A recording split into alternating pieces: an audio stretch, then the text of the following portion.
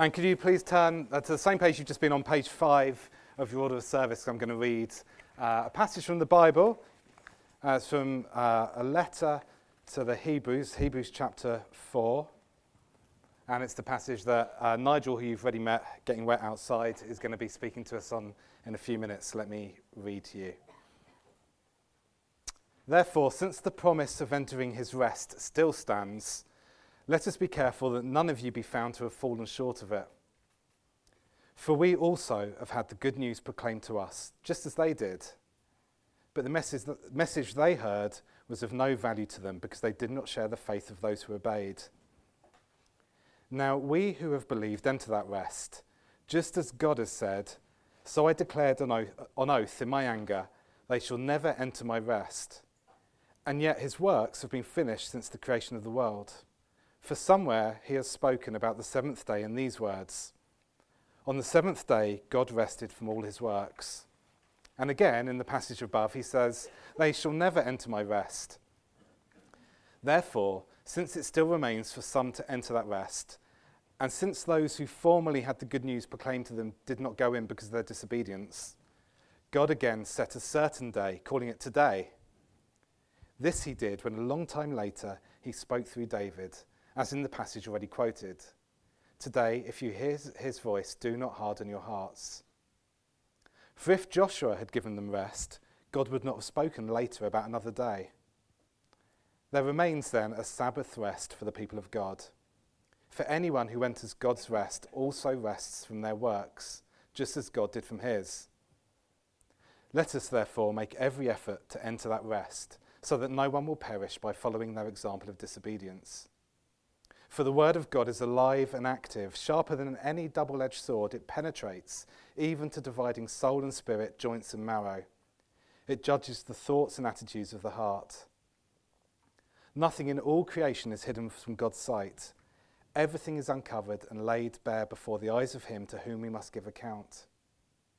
Therefore, since we have a great high priest who has ascended into heaven, Jesus, the Son of God, let us hold firmly to the faith that we profess. For we do not have a high priest who is unable to feel sympathy for our weaknesses, but we have one who's been tempted in every way, just as we are, and yet he did not sin. Let us then approach God's throne of grace with confidence, so that we may receive mercy and find grace to help us in our time of need. Well, good morning again. It really is excellent to see you. If you're new, just because you're passing through and you just happened upon a baptismal service, welcome. If you're a friend, if you're a buddy, if you're family, welcome. If you're someone I've missed, you're welcome too. If you come here normally, good to see you. It was Mars Bar who nicked the phrase a few years ago. Mars Bars, that sugar addict kind of hit that it gives to us with 100 grams of sugar in an 80-gram bar or whatever it is. Mars Bar somehow, with that sugar rush, helps you to work, rest, and play. Remember that little statement from a long time ago? Work, rest, and play. This is a tricky passage of the Bible, but it's one word, really. It's rest. It tells you what rest is and how to get it. Rest is of short supply in our household at the minute. Some of that is self-inflicted. A new child has arrived. I've forgotten her name as well, but she's not called Matthew. She's called Kimberly. She's 6 days old. She is the most beautiful girl in all the world. Any father, I hope, would think the same of their daughter. But rest is in short supply, and it doesn't matter if you're a new dad again. It doesn't matter if you really long for a Mars bar because you just need to get through till 5 o'clock. My thought for you is this, because this is what the Bible says. Rest is in really short supply. Doesn't matter what age you are, what stage of life you're at. Rest is in short supply. That's what this passage is talking about. Rest is in short supply. There's an article that I read a couple of weeks back when I was thinking about this message. Thought I'd better get it done in time because the baby was on the way. And I read an article that said this: we live in the most overworked society that there's ever been. I'm not sure if that's true. But there's a couple of factors that I thought were helpful to think about why that may be true. Technology and culture. Technology has brought many, many thousands of benefits to us as a new society, but technology, when it comes to work, is a double-edged sword, pun intended. Technology makes work more accessible to us, does it not? You can work anywhere. But then the other side of the sword, it makes us accessible to anyone that wants to work with us. So we can work, but also we're accessible to the work that we're doing. It makes us pawns in a universal workplace. And so if you're producing a product, whatever it may be, you're not competing against your co-worker next to you. You're not competing against your shop who sells the same product in the same town. You've now got a global workforce and a global marketplace that you're competing in. So technology makes rest in short supply. The world has shrunk because of technology, which is a good thing from God, but it's also a thing that makes things different. So work not just becomes global, work it has the potential, if you're in the workplace, you know this, to become domineering. Work can do that in our lives. Work can become dominant in our lives. It's the first thing, that rest is hard to come by because work and technology have mixed together. But there's a social thing as well I found it's very helpful. In previous generations, in different cultures around the world, we would get our identity not from our workplace. Our identity would come from our family. Our identity would come because we're a son and daughter of someone, great or small. Our identity would come because we're a husband and wife of someone, important or not important. Yeah?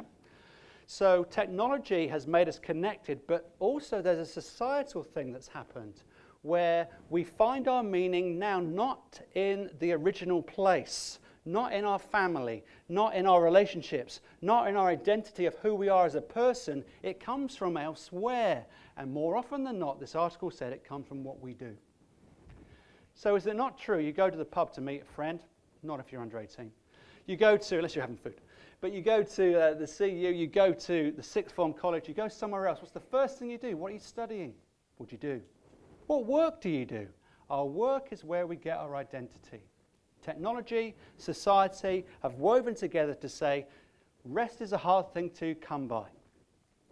So when we open the Bible at Hebrews chapter 4, please open it on your service sheet. Rest is in short supply. It's the trouble we face, and so we're physically tired. But my tenet to you and the tenet of the Bible is this. It is not just physical rest that we need. We need a deeper rest. We are not just tired in our bones. We are tired in our hearts and in our souls because rest is in short supply. You can count them up later on, but if you look at the first 11 verses of Hebrews 4, you'll count up rest about 8 times.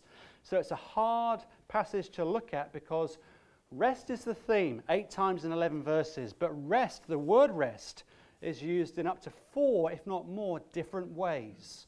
I want to just look at 2 of them with you.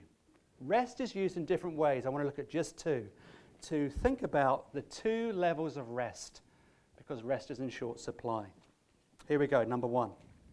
In verse 3, sentence number 3, under the big 4, sentence number 3, it talks about the rest in the promised land, and it talks about a person called Joshua a little bit later on. In verse 3, it says this, sentence 3, where it says, I declare on oath in my anger, they shall never enter my rest. That's God speaking. That's God warning his children, his big family in the Old Testament, in the first half of God's book, the Bible. And he's saying, if you keep behaving in this way, if you live your life ignoring me, putting your fingers in your ears, and turning and worshipping other gods and other things, you're never going to know what true, lasting rest is. Verse 3. Now, what does the word rest mean? I said that there's up to 4 different uses. I just want to look at 2. Here's the first one. This is talking about people in a journey. They're basically caravanning or tenting, camping. Not glamping, camping, tenting. Not sure what that is. But it's a word that came into my mind. God's people are on a journey. They're in the desert. They've got no glamping resources, but they're heading for a land that God has promised. That land is physical. That land will have justice. That land will have social responsibility and social patterns that God has put in place. They're heading for rest. But that rest, that means physical, it means land, it means a concrete place where you can live. Concrete won't be there, it hasn't been invented yet, but you know what I mean. It's a place where you can get dust between your toes. It's a place where you can have rest from your enemies who are fighting against you. That's the first use of the word rest that we find. Rest is a physical place. But one more aspect from that verse, from verse 3, saying, you will never enter my rest. It's physical, it's social, it's just, but it's freedom as well. God rescued his people from under the heel, from under the boot of a tyrant, one of the pharaohs in Egypt who didn't know who God was and wanted to do all he can to crush God's people. They were the first slave workforce, like people working beneath the minimum working wage. And God says, you are my people, and he rescued them miraculously with the strength of his arm. It's a picture of God's mighty power and strength. God rescued his people and says, I'm going to take you to a land that you can enjoy who I am. You're my people, and I will protect you. In other words, you were working your socks off. You had no rest, but I'm going to take you to a place of rest. So rest is physical, it's concrete, but it's also an understanding that work, which is a good gift from God, but it's got its boundaries. And so God says, you're going to observe the Sabbath day. You're going to have a day off once a week. What a great business model that is. Tell that to Lidl and Audi and other people. And Amazon, they're the worst. People who work their employees really, really hard. Does anyone work for Amazon? But get the picture. Rest here is used physical, it's used concrete, it's social, it's freedom. The first definition of rest. Here's the second, verses 3, 4, and 5. Now we have to go back even further, not just to the middle or the beginning of the Old Testament. We need to go through to the first sentences of the whole Bible, or thereabouts. In sentence 3, 4, and 5, you'll read this. And yet his work had been finished since the creation of the world. Sentence 4, for somewhere he has spoken about the seventh day in these words, and on the seventh day God rested from all his work. We're not going to the camping in the desert, the Israelites, God's people. We're going right further back. We're going to the moment in time when God spoke the world into being, when he created the world. It's a physical reality. But the writer in Hebrews chapter 4 wants to make a different point as he helps us to understand this word rest, which is really hard to get. It's physical, it's real. But when God rested, it means enjoyment of something that you've done. You know when you get to the end of a shift at work, you know when you get to the end of any lesson in school, you think, yeah. Well, I did anyway. You know when you get to the end of the last lesson when you're mucking around and it's the 6 weeks of summer holidays or more if you're in private school? Wouldn't that be great? You think, yeah, freedom. You know when you finish a work of art or a jigsaw puzzle or a knitting pattern, or you finish washing the car like I did yesterday and it's a big car so it takes longer, you think, yeah, done, finished. Now times that by 1 billion, and that's a little bit of what God felt when he spoke the world into being, like a divine artist where his handiwork had finished, and he said yes. Not only is it finished, I'm not tired, but it is good. That's what rest means, the second type of rest. Satisfaction, enjoyment, physical reality, things being finished. That is level 1 rest from Hebrews chapter 4. But here's level 2 rest. And this is the rest that I want you to think about, and I'd love for you to enjoy. This is a deeper rest. It's physical, but it's deeper because it talks about your heart and it talks about your soul. Because you know, parents especially, you can go on holiday, you move the chairs around in your life, you can put your feet up and watch Strictly again on Saturday night with your meal for £10 from M&S, and you're resting, right? But actually there's something going on in your heart so you can't sleep at night. There's something going on in your experience that actually makes you cry when you think about it. So you can have all the holidays in the world. You can watch Strictly or Great British Bake Off or whatever your poison is, but you're not at rest. That's because there's a deeper level of rest that Hebrews 4 talks about as well. Let's go deeper, verse 2 and verse 3 again. For we also have the gospel preached to us just as they did. But the message they heard was of no value to them, because those who heard did not combine it with faith. Now we who have believed enter that rest. Becky, Michelle, Matthew, who we call now Reuben, they know something that is not just sleep, rapid eye movement. They know something in their hearts that's changed the way they interact with work, schoolwork, work in the workplace. So now they can enjoy and experience not just a physical rest, but a rest in the soul. That's what verses 2 and 3 are talking about.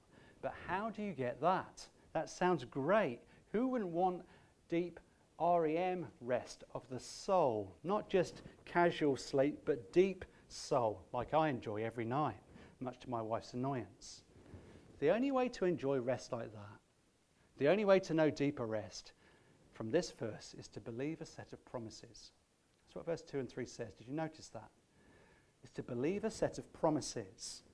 In verse 8, it goes on to talk again about the rest that Joshua had in the land, but it talks and compares and contrasts to a greater rest, a lasting rest, a deeper rest. What is that rest? It's believing in a set of promises. It's believing through the gospel. That's why we ask those 3 questions when we're knee-deep in water, getting a bit chilly, wasn't too bad, saying, do you believe in these promises? Is there evidence in your life that something has happened in your mind, that God has given you a new heart to respond to him? He's taken all the initiative. So now you are at rest, and we want to celebrate that by dunking you in this tap water. It's emotional rest, it's physical rest, but this is spiritual rest, and it's deeper. So you say, okay, well, how do you get that? Here's the second point. If rest comes on 2 levels, there's the physical, social, there's the deeper level, but how do you get deep and lasting rest? Here we go, nearly finished. You need to go through an ordeal. This is the second and final birth reference, just in case you're squeamish. Last Sunday morning, 4:47, something like that, I saw a child being brought into the world again. Men, I'm glad I'm not a woman. There is something traumatic about bringing new life into the world. It is not a pleasurable experience, it is an ordeal.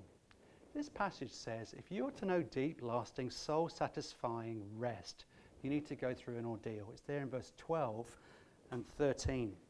There's this strange image towards the end of this chapter that talks so much about rest, and then the tone changes and it gets quite scary if you read it carefully.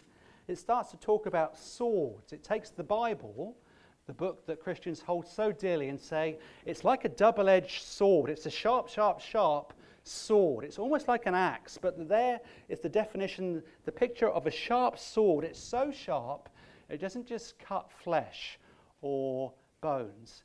This can cleave into your soul. This can expose you in a way that no other book ever will, because God, who wrote this book, knows you. And so as you read this book, if you've never done it before, I encourage you to do it. This book will expose your heart and soul. Notice verse 12, it says about cutting joints and marrow. You might have bones and flesh. This book, because it's God's book, shows you what you really hold dear. It will reveal your true motivations. It will show you your passions. It will show you what you hold so precious in your life. And that will be painful for you. To become a Christian is to go on a journey where you will be changed forever by God. It's to go on a quest that if you go on a quest, you come back a different person. You don't come back the same. You come back changed. To grasp what rest is, verse 13 says, you will be exposed, you will be naked. Physically, no, not so much, but spiritually, yes. It takes us back to the first pages of the Bible again, to the Garden of Eden, and Adam and Eve, who were naked and enjoyed their nakedness before sin and rebellion came into the world.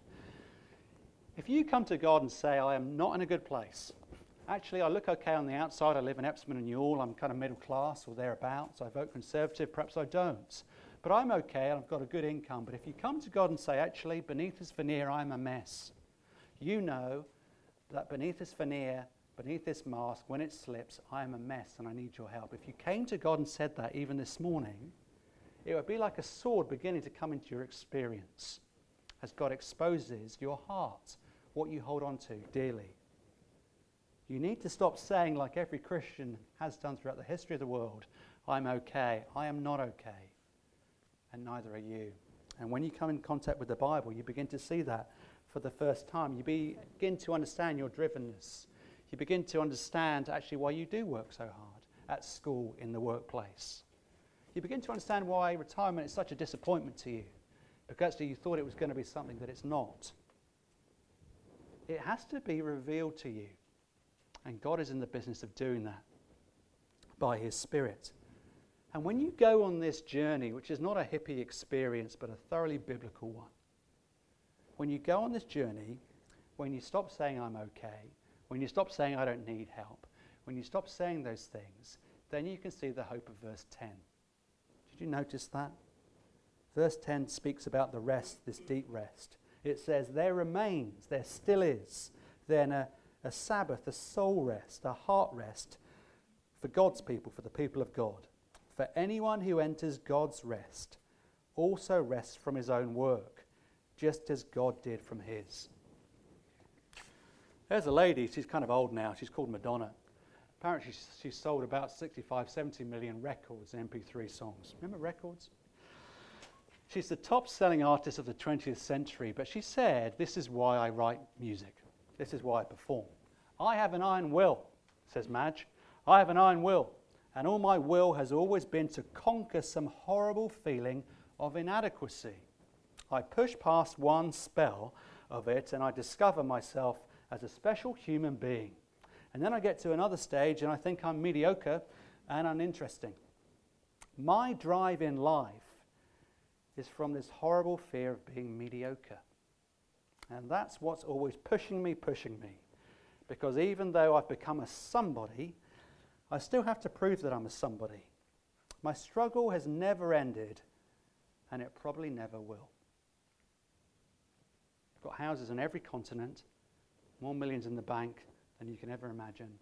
And here's somebody who says, it's not enough. I need to prove myself. She doesn't know rest in any definition that Hebrews 4 is talking about. Friends, do you know the rest that this is talking about? There's nothing wrong with work. Christians are to work hard, never work shy, never retreating to a kind of monastic experience or existence.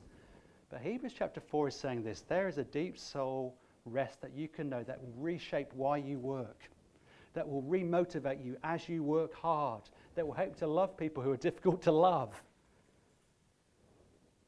Because verse 12 and 13 says this: whilst each one of us is trying to justify ourselves, whilst each one of us will have our souls displayed before God, each one of us will have to give an account to the God who rules the whole cosmos. There is hope before the one to whom we will give an account. And it's there in verse 14 and 15. It talks about a priest, someone who goes before God and brings something that will satisfy God, who will judge the world. And what does this person bring? The gospel, the good news that our three friends believe, is that this high priest has brought himself. It's talking about Jesus. He's not bringing anything in his hands. He brought his own life. 2,000 years ago, on dusty streets outside Jerusalem, the maker of the whole world died on the cross. God came down. That's the good news. We don't go up to God and work hard and justify ourselves like Madonna. It will never be enough, and God knows that, so God came down. That's the good news of Christmas. And verses 14, 15, and 16 say, we have someone who is merciful, someone who knows we can't work hard enough, someone who knows we're broken, someone who can see beneath the veneer, someone who says, I know you'll never pass the record. I know you'll never be good enough. So I'm going to come and rescue you. That's the good news. Why three people want to get dunked in water. Because on the cross 2,000 years ago, Jesus worked so that we can rest. Jesus was stripped naked, not just in his heart. He was physically stripped naked as soldiers bidded for his clothing that he was wearing. He was stripped naked, he was ripped apart physically, emotionally, cosmically, as God the Father poured out his judgment and justice on God the Son in my place and in the place of Becky and Michelle and Reuben. And there's enough grace for you and me as well. God cried out to his Father. Jesus cried out, why have you left me all alone? Why have you forsaken me? Why have you deserted me? And because Jesus was deserted, it means that we never will be if we become Christians. He was stripped naked so that we can be clothed. He knew no rest so that we can enjoy, not physical rest that passes, but deep soul satisfying rest. And so when the eyes of no one is on you, and when his eyes are on you, that is enough for you if you're a Christian. And so the self-justification that Madonna and each one of us seek to do, it's because we long to get a well done and a pat on the back. That will never come in enough quantity and enough frequency from anyone in this world, from a parent that never gave it to you when you were little, from an employee or an employer who doesn't notice how hard you work. It'll never be enough. You'll always be overlooked. You'll always have harsh words said against you. But here is a God who is merciful, who knows you, who loves you, even unto death for you. Do you know him personally, like Becky, Reuben, and Michelle do? And because Jesus worked, in another part of the Bible, in the book called Matthew, someone who wrote down an account of his life, he wrote down a sentence from Jesus that I want you to remember if you remember nothing else. Matthew wrote down this sentence. He said, "Come to me, all you who are weary and heavy laden, and I will give you rest." That's what Jesus Christ said. Don't come to me when you work hard enough. Don't come to me when you church enough. Don't come to me when you read enough books. Don't come to me when you're older. Come to me now, and I will give you deep, soul-satisfying, quenching rest. Come to me by believing what I've done for you. Come to me by believing the promises that I've made for you that will never be broken. Come to me. And when you come to me, says Jesus, you will find rest that will satisfy you. It won't help you work, rest, and play, but it really will help you rest. Let's pray together. Father, rest is in short supply, and yet in Jesus there is rest in abundance because he worked 2,000 years ago. He labored. He was stripped naked so that we can be clothed in his righteousness, so that we can be approved and feel the smile of his face. We celebrate today with Becky, with Michelle, and with Reuben what you've done in their lives. Please continue to lead them and guide them, protect them, and mature them in all the days that you would give to them, we pray. Amen.